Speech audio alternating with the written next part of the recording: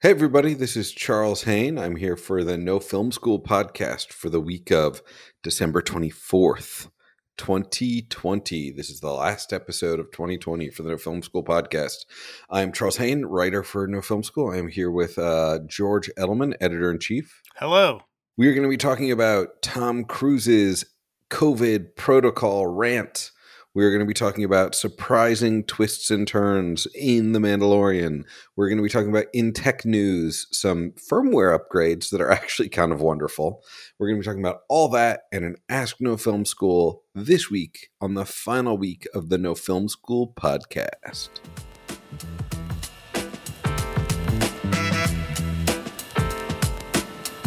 All right, our top story this week is actually news from last week, but it's so juicy we had to talk about it. Tom Cruise in leaked audio. I don't know if it's berating, yelling, abusing. It's a hard line to draw. But basically, Tom Cruise very upset with the production. He's working on Mission Impossible 7, I believe, and some crew members not following COVID protocols. I'm going to go ahead and do a hot take and say some other people now have this theory as well, but I'm gonna lay it out there. From the first time I heard it, it sounded fake and deliberate to me.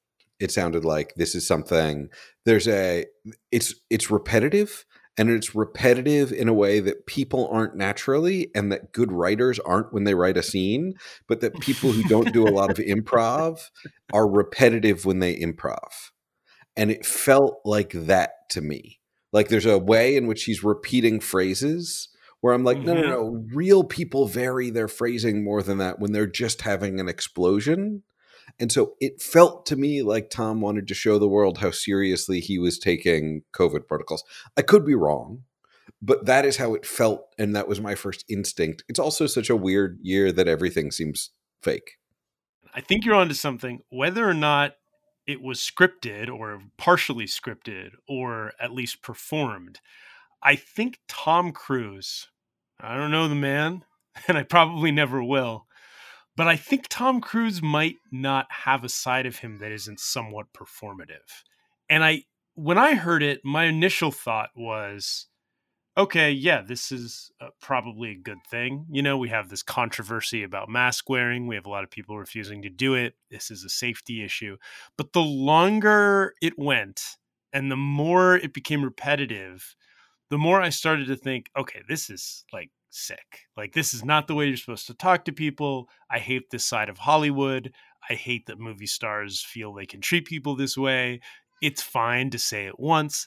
And then I started to think even more about it. And I started thinking, there's just something so off about this guy to me. Like, there's something so, I mean, obviously, like Scientology is, I don't want to comment on other people's faith, but there's an aspect that has been revealed of Scientology that's abusive and taking advantage of people. And he's one of the beneficiaries. And I just wonder what planet this guy's even on sometimes. Like, I don't know anything about what his human experience is like. I can't imagine it. There are people at the Church of Scientology whose like job it is to like buff his motorcycles and stuff. Like, I don't know what his existence looks like. And I can't imagine. Everything is like, he's the nicest guy. He's the consummate professional. And I'm sure a lot of that is true, but the rant just felt like another chapter in the book of Tom Cruise crazy that I think I'm just gonna say it, like, I just think is long and will be revealed more over time. And the guy's he's out there, and I don't. My basic takeaway was like, and I said this editorially, the way we approached it on the website, No Film School, was we would cover it, and we would cover, you know, the side of it it's good for COVID safety. A lot of the people in the industry I know on various levels were excited about it and happy he did it. But I feel like it's just not the right way to talk to people. I don't think it's the culture we want on sets, and I think that it's important we mention that too. So those were my takes, but I think you're onto something big time, because I agree that there is something so rehearsed or partially rehearsed about it, and it feels so weird. But then again, I think that's could be just him. What do you think? I think Scientology is a cult and is terrible and is awful to people. I tend to think of him more as likely a victim of the cult than a perpetrator. my suspicion is that the evil cult that is Scientology, and like I feel comfortable saying it's a crazy evil cult, like it's terrible, is Yes, well, probably yeah, like, but like I think it's probably worked really hard to hide all of that from him, and like yes. and That like seems to be the case. Yes. yes, so He like I could don't be blackmailed. There could be all kinds of stuff. There's so much we know probably the tip of the iceberg even still about what's going on there. yeah, So he but could be a like victim, I agree. yeah, so I've never known, like, I've never held Scientology against him. And I don't even know that I'm holding, like, if this is all fake and some sort of weird, Joaquin Phoenix style prank, I don't hold it against him. Like, it's not, but it did seem demonstrative to me in some way. It is also possible that he was doing that thing that people sometimes do where they are deliberately like the anger didn't Yeah. seem genuine. He could have been Yeah. deliberately using anger as a tool out of the hope that it would have an effect. The other thing I thought Yeah, was the what is problem is genuine about him though? That's the thing that I'm getting at is like maybe there is a genuine side, but I don't know what it is because I've only ever seen the man as a performer. So I wonder like is it just the way he always is? Is he kind of always on like that? But I agree with you. If it here's what I'll say. If it was a performance intended to send a message to the world, I like it a lot more than if it was actually the way he was treating someone genuinely in the moment. it's also one of those things if we like I don't think you should ever get to that level of anger with coworkers. Like I just don't think that's appropriate in any work environment. And I think that we Yes. need to stop putting up with that in film the way we need to stop putting it up in any like workplace. Like that's not how people should treat each other in a work environment. Like that's just never Yeah. appropriate. However, I was also wondering like how many steps of escalation it had to take to get there. Like if this had been Yeah. going on for weeks and people had always, but on the flip side, I find it just very hard to imagine like every professional that I know who is working right now is obsessed with taking this seriously. I don't know a single person who is working on sets right now where they are not super conscious of how often they're getting tested and what the stakes are and how many people are trying to be safe and so it's just like who are the Yeah. 5 people on the Mission Impossible set who are like, you know what? We're fine. We don't have to wear masks. I'm like, what? Like, how is that like a thing? Because that's not something like that I am seeing in any professional environment whatsoever right now. It's certainly something I'm hearing about at like shopping malls where people are Yeah. freaking out when being, but like it's just everybody is so grateful to have work and so happy to be back at work. Everybody I know who is on a show right now is taking it incredibly seriously. It's just it's a weird thing. I'm with you. I agree there's a lot of question marks on it. But it's troubling to me that so many people I know around the industry just kind of were like, yeah, that's how people talk to each other. That's you get dressed down in any industry, but so much of Hollywood, it's acceptable. In a corporate structure, it's less so, and you can honestly get in a lot of trouble for being like abusive, angry, demonstrative in that way. You can cross lines. You can lose, like HR would come down on people in certain. I think we have to ask that the community of filmmaking understand that the stakes are never that high. You don't need to treat people like that. There's no reason to. Yelling to me, anger, displays of anger and frustration to me always indicates a loss of control. It doesn't indicate strength. It indicates chaos or weakness. And whenever I see it happen and whenever you see it on set, you always feel like it's somebody who's trying to show everyone or show themselves that they have power. But it always feels like this kind of desperate clawing to me. Besides for the fact that it alienates team members. It changes the dynamic.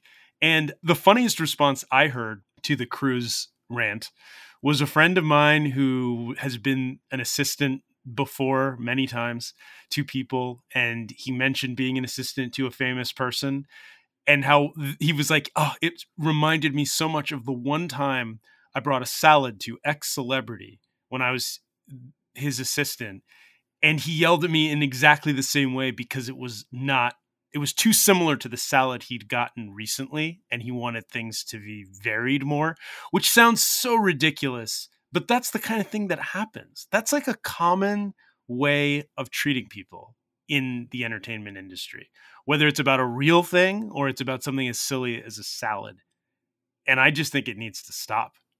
I mean, so what's interesting, I mean, you mentioned HR.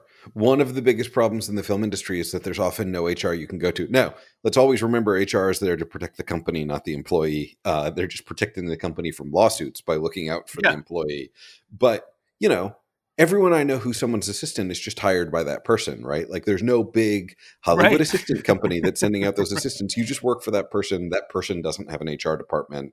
That person doesn't have. So, you know, all of my friends who are personal assistants tell these stories about being treated like, honestly, like, yes, we should be condemning how angry he was at the crew. That wasn't by like that leaked audio of Tom Cruise was not by any means the worst thing I've heard. Any No, like, not oh even my God, close. like people are much worse than that on set all the time. And it's awful. And it's because there's usually not an HR department on set. There's usually no structures in place. And there's this Oh, you're delusion just the that like, whole attitude is you're lucky to be here. Everybody yeah, wants your job. Like you're lucky that I'm giving you this opportunity and you'll take it, you well, know? and there's this delusion that that the high operators are are so special that they're able to treat people like this because, and I think this happens in corporate environments too, where certain powerful CEOs probably treat people awfully, but like, you know, uh, the big A-list talent can do this because they're the ones who bring butts and seats.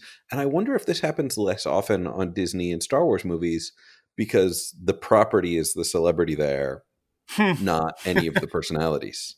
So I It's an wonder. interesting question. I will just say my favorite story of an assistant, and this was someone, a good friend of mine was an assistant to a writer who was like awful and called him like 50 times a day and was verbally abusive and all that stuff. And one time my buddy missed a call because he was in the shower, and the next day got a waterproof pager from the dude he was assisting because even being in the shower was not a good reason to miss a call when he was needed. Um, Assistant, I think assistant culture is toxic to begin with because I think we should, first of all, so many times, one of the first things that I was offered, I was an intern at a production company. I did a lot of early non paying things, but one of the first things was writer director who needed a personal assistant. And when they outlined what it was going to be, I just looked at it and I was like, no way. Like, like, I mean, maybe I'm prideful, maybe I'm arrogant. I certainly was then, but I was like, no, I'm not picking up your laundry and doing your errands. Like, you're an adult. Like, you can do that shit yourself. I think the idea that we have assistant culture, and I know people are busy, and I know that, you know, we all have things we want to kick downhill. But to me, the whole thing is like when I produced indie movies, my attitude was like, there's nothing I won't have a PA do that I won't do. Like a PA was on my indie features, PA had to take the trash at the end of the day. And I went with him. I took the trash too because I was like, I'm not above that and you're not below me as a human being. And I just find that the culture of that in Hollywood, the echelons, the tiers, it disgusts me. And I mean, not to rant, but the Tom Cruise thing really triggered me in that way. To use another, I've said toxic and triggered this kind of modern language about these things. I don't like bullies. I don't like people abusing power. I respect people in power who do the opposite. I don't respect people in power who use it to berate people or belittle them. And I think I just think that's a pathetic way to behave and I don't respect it. So to me, the thing about on set, like the big fish gets to get away with anything and do less and only has time for it's just, no, I don't think any TV show or movie, as much as I love the creative endeavors, earns anybody the right, like, hey, you're playing make believe. Come on. You know, like it's not that important. You're not curing cancer. But I always go back to the Peter Jackson example, the famous Peter Jackson and how he likes his tea example, where I do think it is possible to be legitimately so busy that you need someone else to do things for you because when you're directing the Lord of the Rings movies, there's so much on your plate, so many decisions have to be made at any given time that like someone else making your tea is like a totally reasonable, acceptable thing to like let you focus on your time. But the famous example about Peter Jackson is the person who made his tea, he had a very particular tea order. like did it for the first two movies, and then the beginning of the third movie or something, I don't remember the exact details, he had to replace himself for a month to go away. And the person who made the tea for a month just made it not knowing the order, and Peter Jackson just drank it for a month and never said anything because he was too polite to be like, oh, you're getting my tea wrong. And so like maybe he should have spoken up after week two and been like, oh, I actually like it like this. But like you can, other people can do nice things for you or can do their job, and you can be polite and not a dick about it. Like it's Yeah, that's a entirely great possible. story. That's a great story because I've never had a person who made me drinks like as their job. I can't imagine being so busy that I can't, but I'm sure it's possible. But I've certainly worked in enough environments like film sets or no film school where there's people who are working for me and doing things that I'm assigning because I'm busy doing other things. It's part of life. It's part of any structure. But yeah, if you get it and it's wrong, there's a number of ways you can react when something is wrong. I think how you handle yourself, I think taking a moment and considering what you're going to say or do, it dictates the response, it changes the culture, and it says more than anything else, it says a lot about you. And I think we all ultimately have to consider beyond the project or the work we're doing, who we are as people. And whether or not Tom Cruise, I've always thought in some of these rants, they're taken out of context. People lose their temper. You're on a set. We've all had moments. I lose my temper with my kids all the time. I'm not a saint, like, I mean, Yeah. everybody has those moments, but like, I think with coworkers, with employers, with employees, like we all get angry. Like it's human. I just am surprised when people at that high level who are that visible don't consider more carefully, like every single thing I do is a reflection of my brand and my, and I'm the leader of this team. And if I lose my cool, what does that say? Like, I don't know, like think about the mythology around someone like George Washington. I don't know how accurate it all is, but like from what we know, like leading by being even tempered, cool under fire, like presenting people with something to hang their hopes on and to rely on seems to me like, I don't know how Hollywood became a place where it's like the most volatile genius is the best kind. Do you know what I'm saying? That's why I'm saying that some of it feels performative. I think I've seen people Yeah.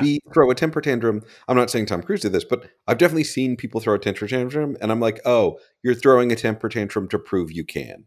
You're not actually that mad, but you want Right. everyone to Right. know you can be this mad because you Yeah. have this like idea of what like Right. masculinity and power means, and you want to perform that to demonstrate to everyone that you are capable of having this.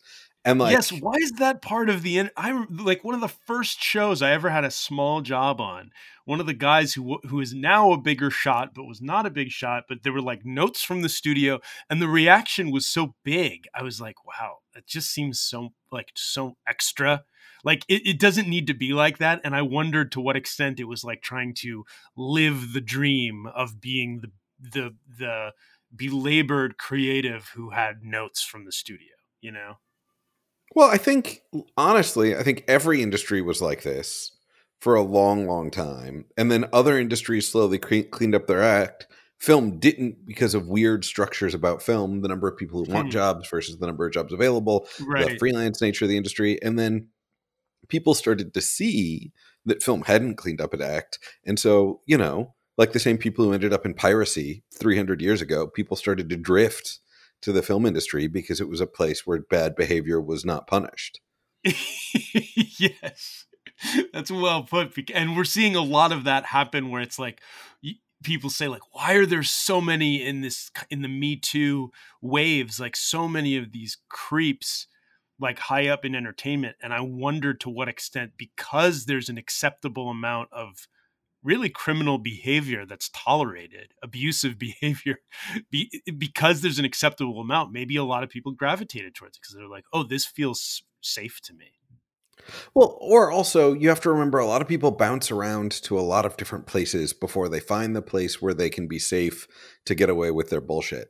So, it's like I have a friend who was dating a sociopath, and they were a little bit like, "Well, how did the sociopath know that they could take advantage of me?" And I was like, "Well, they walk around trying to take advantage of anyone, and then Mm, they just stop when they find someone who puts up with it." And so like, yes.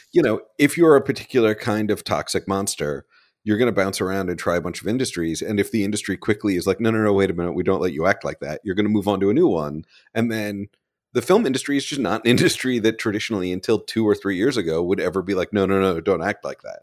And only now is the film industry starting to draw some boundaries around behavior, which is like a healthy thing the film industry should have started to do 150 years ago. Right, but you're making a really good point in terms of the history of it and the fact, and you're answering the question I've been posing, which is like, why does it continue to happen? Why are agencies like this? Like, why do agents treat their assistants like you man a desk in an agency, you are in for it? Like, and that's which part is of the crazy because they're big companies with HR departments, so they should know better. Yeah, well, go figure. But you're right. It's part of it is that you hear, and there's a romantic side to the pirates thing, the band of people who don't fit in the structure of the rest of the world, so this is what we do. And that seems very cool, but there's a side of it which is like, well, why don't you fit in the rest? It's not just because you're so creative. It's not, there's things about that structure, there's things about that accountability that maybe don't feel so right. And what does that say? And as the more you dig, the more you look at that, the more you think, oh, it might be that like you're unwilling to listen, or you're unwilling to behave by certain standards and rules, or wake up at a certain time consistently 5 days a week, or whatever it is. Like no, I'm not saying that's always the case, but it's interesting, right? Speaking of the industries we love, at least Charles and I, and however many other millions around the world, let's talk about Star Wars. So, Star Wars is alive and well, as we know, through Disney. It has millions of television shows coming to us in the next many years. The one that's launched the streaming service Disney Plus just ended season 2, and it had quite a finale. There will be spoilers, I guess, because that's part of what we have to talk about. I feel like The Mandalorian has consistently been a show that is pushing boundaries in terms of tech and in terms of what you can do with the medium. I am, to me, stagecraft, and we've talked about the mandatorium. Is that what we were calling it? The Mandatanium. Mandatanium. It's stagecraft and the Mandatanium idea are wizardry to me. They are industrial light and magic to me. I've said it before, but it's like, I watch it sometimes. I saw a meme. I wonder if we reposted this meme on No Film School. If we didn't, we should have. But I saw one that said it was the pie chart, and it was watching Mandalorian for the story was a little sliver, and the rest of it was just watching Mandalorian to try and see the seams on the LED sets. I am so blown away by how good it looks, by how immersive it is, by how much I can't tell what's real and what's real, quote unquote. I find the show fascinating from that standpoint. But let's just talk about the story too. The second season, it's a formulaic plot, but the second season did a great job, I think. I think it upped what they were doing in the first season. I think Dave Filoni and Jon Favreau have done an excellent job threading a needle of fan service and, bringing new people into the fold. I can't tell you how many people I know who know every little nuance of what all of this is happening because they watch the cartoons that Filoni executive produced, as well as people like my wife who are totally into this and can't even remember always where it takes place in the Star Wars universe timeline. They're like, wait, does this happen after X or before Y? So yes, there was a big reveal at the end of the season. I'm shocked they went there. They brought back a character from the original trilogy. They de-aged / face swapped / deep faked Luke Skywalker in his prime. It was a phenomenal reveal, I thought. It was done, you could see the seams, I'll be honest. Like, that wasn't one of their most flawless effects, but that's a tough one to do. I thought it paid off. Everybody I know in the internet community, but also just personally thought it paid off. I was amazed that they had the balls to do it, frankly. And I wanted to talk about it because there's just so much there. I think that it's so much about what's going to happen with IP, with performances, with characters that you know and love from another era. I'm curious your thoughts. First off, haven't seen the episode yet. Have a 2-year-old. There is a pandemic. a little bit behind on our content consumption. However, I did read up on the episode knowing we were going to be talking about it, and I had no choice but to read up on the episode because all of the meme pages I follow obey a 24-hour spoiler rule. And in fact, I saw a meme specifically about the 24-hour spoiler rule and this reveal. And I forget exactly how it goes, but it's like a photo of Luke in the episode. And it's like, we waited 24 hours. We waited a certain number of years. We also waited 24 hours on spoilers. Shut the fuck up. So it was like, this is a thing that, like, culturally, I'm not deep in the Star Wars fandom. It crossed over quite a bit. What's interesting to me about this is one of the things, and this goes back to, like, as filmmakers and thinking about writing and creating content. One of the things that I liked, that I have enjoyed most about The Mandalorian, is that it has not tried to lace itself too closely to the main 9 movie series. It's not a trilogy anymore. The trilogy of trilogies, the trilogy cubed, whatever we call that thing. The main universe. The reason why I like that is there's quite a few faults in the prequels, although I do respect their ambition. But one of the problems with the prequels is what was fun about that central trilogy, 4, 5, and 6, is they were always hinting at this huge other mythology that, like, made the world feel very real. They mentioned the Clone Wars. They mentioned all these other things. And you were like, what is that? I'm curious. There's none of that in the prequels. It's all spelling out what those things are, showing you the Clone Wars, and then, like, there's no, like, hint that, like, before that there was a rock war, or it was just it became very closed. And the universe got a lot smaller. That's for sure. There's an instinct that all creators have to tie things up in a neat bow. And there's a struggle everyone has when they're telling a story. And this is the same is true as telling a joke in a bar or writing a big movie franchise, is like, how tight a bow do I tie it in so it feels organized but still messy like life? So one of the things I liked about The Mandalorian was that it was like, okay, we're going to let ourselves just be in the universe, near the universe. Obviously, Baby Yoda is very close to the universe, but, like, taking these characters, expanding in other tales, and it felt like they struck a really good balance of connecting, but not connecting so closely that it felt fake. Like, the prequels are like plaid. The pattern is so tight in the prequels that there's no room. And, like, plaid's wonderful, but you're not going to wear plaid every day. A plaid tuxedo is the prequels. And The Mandalorian, is like a worn plaid poncho where you can still see the pattern, but it's been weathered. I stuck that landing, I gotta say, for myself. I'm really proud of where that went. And I didn't know it was going there when I started off. So I was nervous about when I first heard this spoiler, because I was like, oh, they're really going to tie it that tight. They're really going to, like, wrap it up in that bow. But apparently, I've yet to watch the episode, but apparently the entirety of the internet agrees it worked. And, like, the entirety of the internet never agrees on anything. I know, it's weird. We'll talk about this from 2 ways. There's the creative way, there's the fan way. And with Star Wars, the things are linked because Star Wars inspired, generations of creators because of its possibility. Because of the way it was built initially, those first 3 movies, they created this idea of, like, you can make up something crazy and weird that feels like a lot of stuff you love, but is also yours. And it can hint at all kinds of creative possibilities. And everybody, the little kid and everyone, was inspired to think and create and imagine. And that's the beauty of it, or of things like Disney.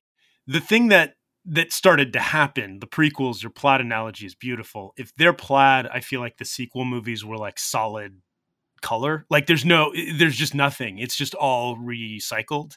It's all retreading. I don't know how else to describe it. It was a vacuum, sort of. And there was an initial blush of joy from people because they loved seeing it all again, but it faded fast and expectations were high. And, the last movie was a bit of a wreck. But I think that what Mandalorian did well is exactly what you described. I think that they have connected it in a way. The reason I think it works, and it ties into the idea of the filmmaker, the creative, is they've connected it in a way that leaves a lot open and asks a lot of other questions, which is like, well, wait, this certainly doesn't fit with everything we knew before.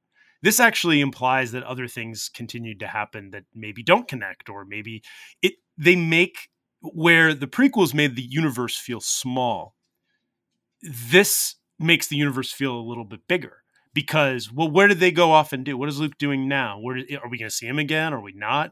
And how does that work? And I think that they've done a nice job towing the line between the things that are familiar and giving you fan service, which is obviously a huge part of their marketing plan, and giving you new stuff to fall in love with, like Baby Yoda. And I think that process has been. I can't imagine how hard it is to walk the tightrope, but my hat is off to them. They've done something. They've honored the original intent. They've created something new, but they've also filled the corporate need, which is like, hey, deliver Star Wars flavored goods that the masses will consume. And that's tough, as the sequel trilogy proved. That is really hard to do. The other thing I would just add, though, is that, you know, this idea of creating, that you hinted at with the flaw of the Star Wars prequels, which is that they stopped creating mysterious backstory. I think that's such a good lesson for anyone writing anything. The more you leave unanswered about the greater world, the more interesting things become.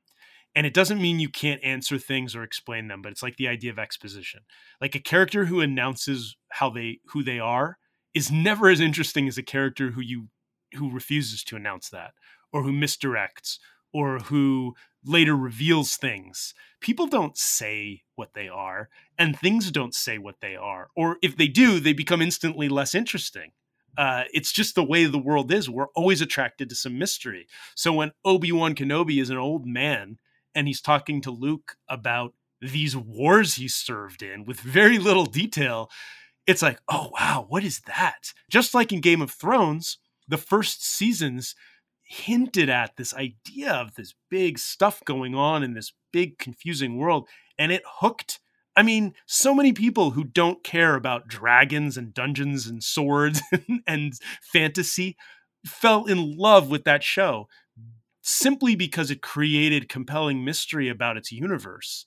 And once it started once it started tightening that bow, people were like, "Ugh, really?" And I think that my metaphor for that, yours is great. I love, like, don't tie it too tight. Mine is, you're drawing a circle, but you really don't want to connect that circle. You kind of want to leave that circle just off at the end.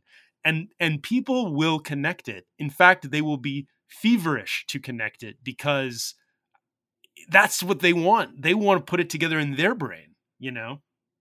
That whole thing has me thinking about the concept of fan service more than I've thought about it in quite a while. And the reason why we even have this expression, fan service, is because there are things about a story that an audience wants to have happen. And the danger is falling into the trap of giving it to them in the most obvious way possible. The trick is to find ways to give people what they are looking for from a story in ways that simultaneously surprise them. And that's where a lot of things fail, because they do the thing that we want to have happen in a way that feels predictable. And we are frustrated with the predictability because, it doesn't feel real. In life, we seldom see what's coming. And that's what's, the original trilogy does such a good job. I mean, even the third film, of course, the super Death Star is going to explode. Yeah. But it is still satisfying the way in which it is executed, that it is destroyed. And there is an element of watching characters surprise you. I mean, one of the things that's really interesting about storytelling is how much people are like, oh, well, I don't understand why, a frequent script note is like, I don't understand why this person did this thing. And it's like, Yeah. as if you're supposed to go back and give some sort of Freudian scene about how in their childhood their father taught them in the garage about, and it's like, well, no, sometimes people have surprise in them. And sometimes it's exciting to see a character do something you don't quite understand. And then you're wondering why they did it and you're waiting to figure it out. And that can what be I also wish intriguing. You're talking about something that is so core to good writing and storytelling, and I'm such a believer in. And it's reminding me of two things. One is that I was thinking the other day about the Deadwood movie, and talk about fan service. Like, fans loved the show Deadwood. I loved Deadwood. Great show. Great. I mean, we'll also talk about showrunners who were perhaps a little abusive. But anyway, like Deadwood's great. And the finale left us hanging, to say the least. And there's always rumors of the movie. They brought the movie back. And the movie was really just like a reunion. It was like a Christmas special. It felt like something from a different universe. And it was fan service.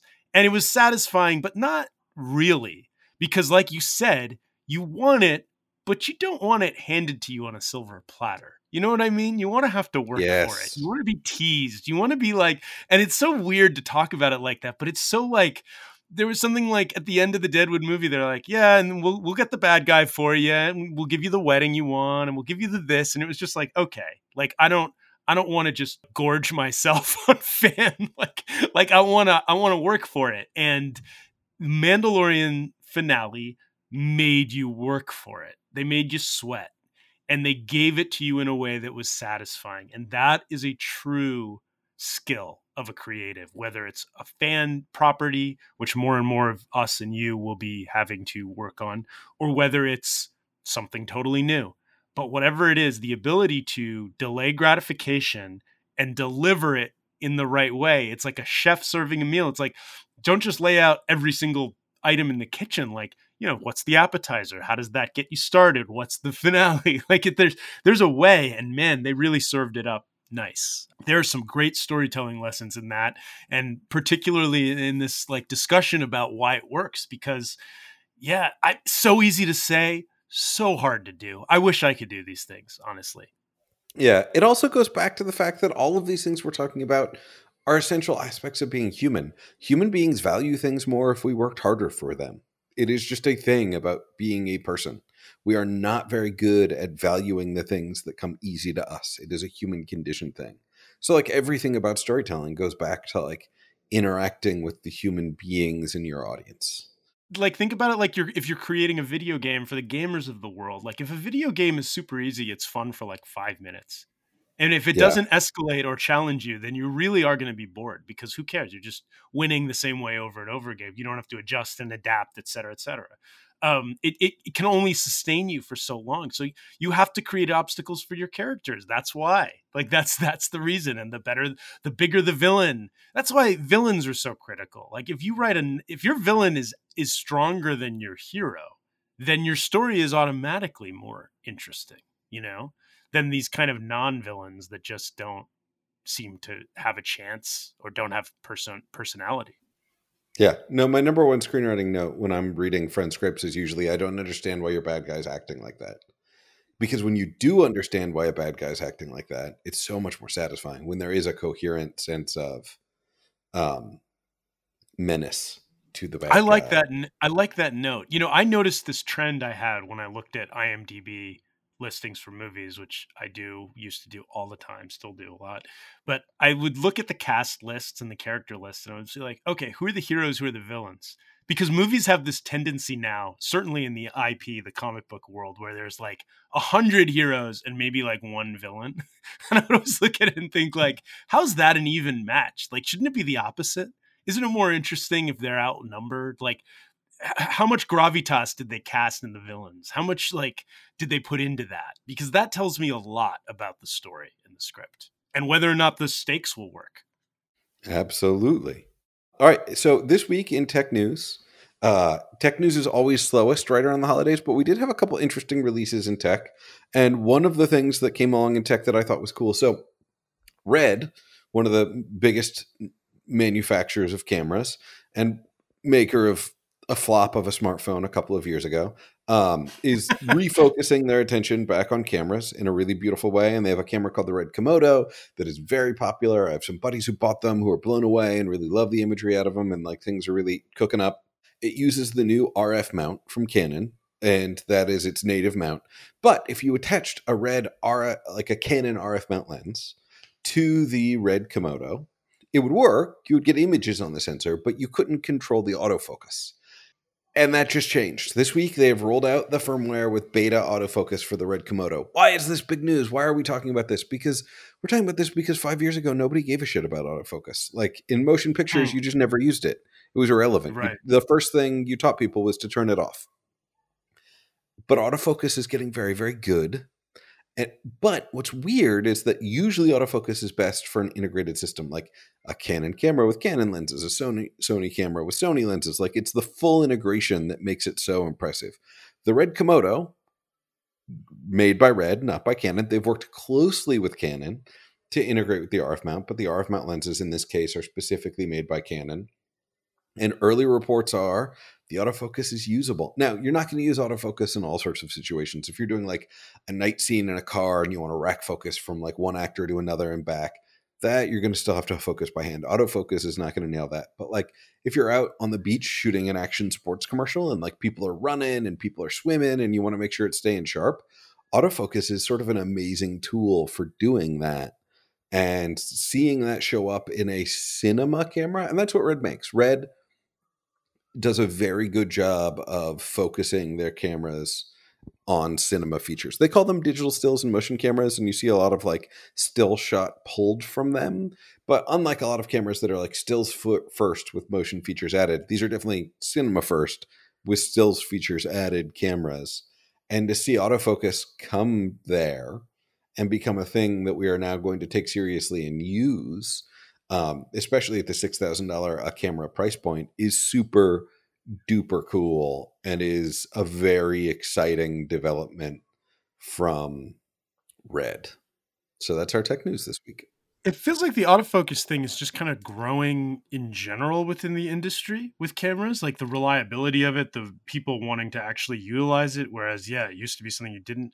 How long has that been going on? Like, when did that start? It's hard to say when it would start. I can't tell you off the top of my head. Here's the thing. I ignored it for so long that I know it started before I thought about it. Like I think of it with the Canon C200 and the Sony FX9, but people would tell me that I'm 2 or 3 years late on that because I would see it in press releases before that and I just ignored it. And then gradually enough people were telling me, they were like, no, I did the shoot on the C200 and I used the autofocus and it was great. And so like it's something that like I slept on and I think a lot of other filmmakers slept on. But where it really came into its own was a year ago with the Sony FX9. Many people I know who've gone out and done FX9 shoots come back and they're like, oh my God, you can just use autofocus now.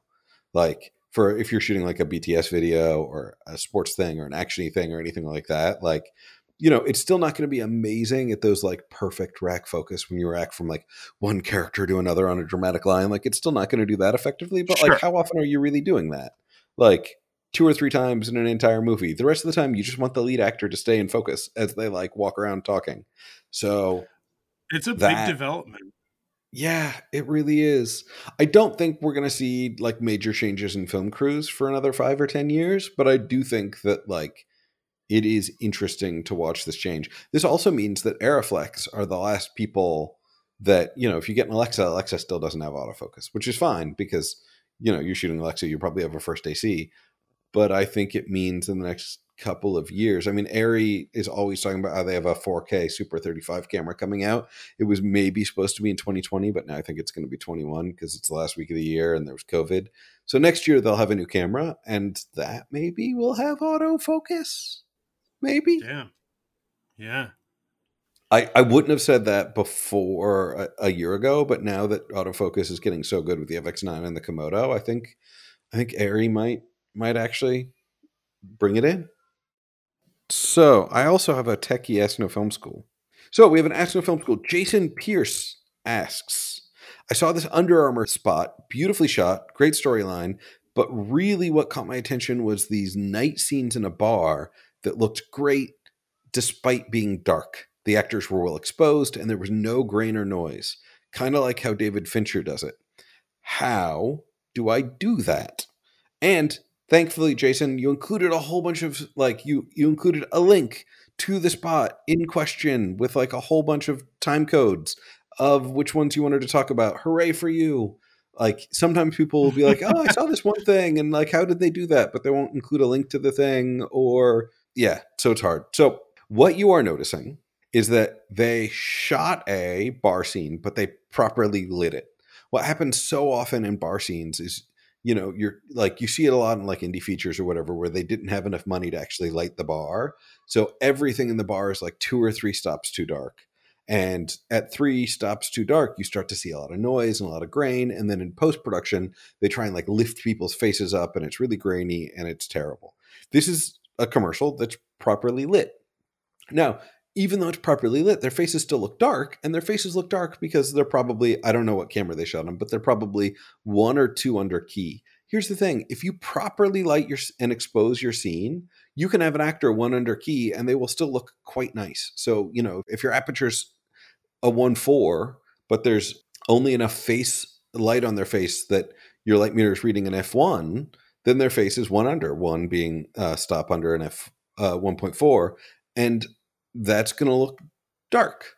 That's just going to look dark, but it's not going to look dark and noisy. It's just going to look a little dimmer than the scene. So you can get away with 1, sometimes 2 stops under. The other thing every single one of their bar scenes has is a hot, bright light somewhere. Usually in the background of a scene, there's a light over a bar mirror, or there's a light on a wall. And that's the other trick to making dark scenes work.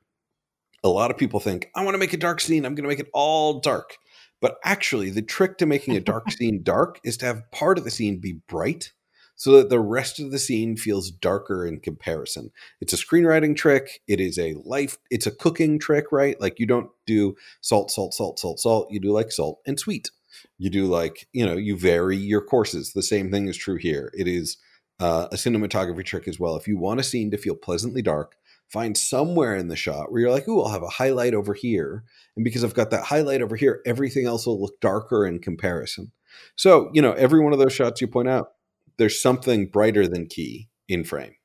I think when you say it's true in writing, it's such a good point. It's a principle of contrast, not contrast like a contrasty image, but contrast like how can you see for scale if something is large, if everything in the frame is large?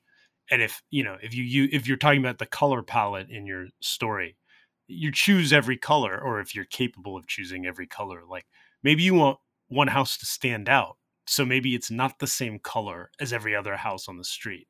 Or maybe you want one person to dress differently because you want them to stand out. The only way to get that to work is if there's contrast. So like, how would you notice that, there's the scene is dark, is like you have contrast within the scene where you can see something is extremely well lit, and then suddenly by contrast, everything else looks dark. I think it sounds super obvious, but it's so easy for people to ignore it across the board because we have this disease of more, where we always think more is better, more of anything, whether it's, more action, like a bigger action sequence, and then an even bigger action sequence, like as opposed to contrasting sequence, contrasting types of action, or action and then no action. That's just how it works. Otherwise, it just becomes white noise. I mean, we get exhausted. We get overwhelmed. We need variety to make things work. And that is the trick to a good dark scene in a bar. All right. I'm Charles Haine. You can find me on Twitter and Instagram at Charles Haine, although my Twitter is all politics these days. And you can check out my work at charleshaine.com.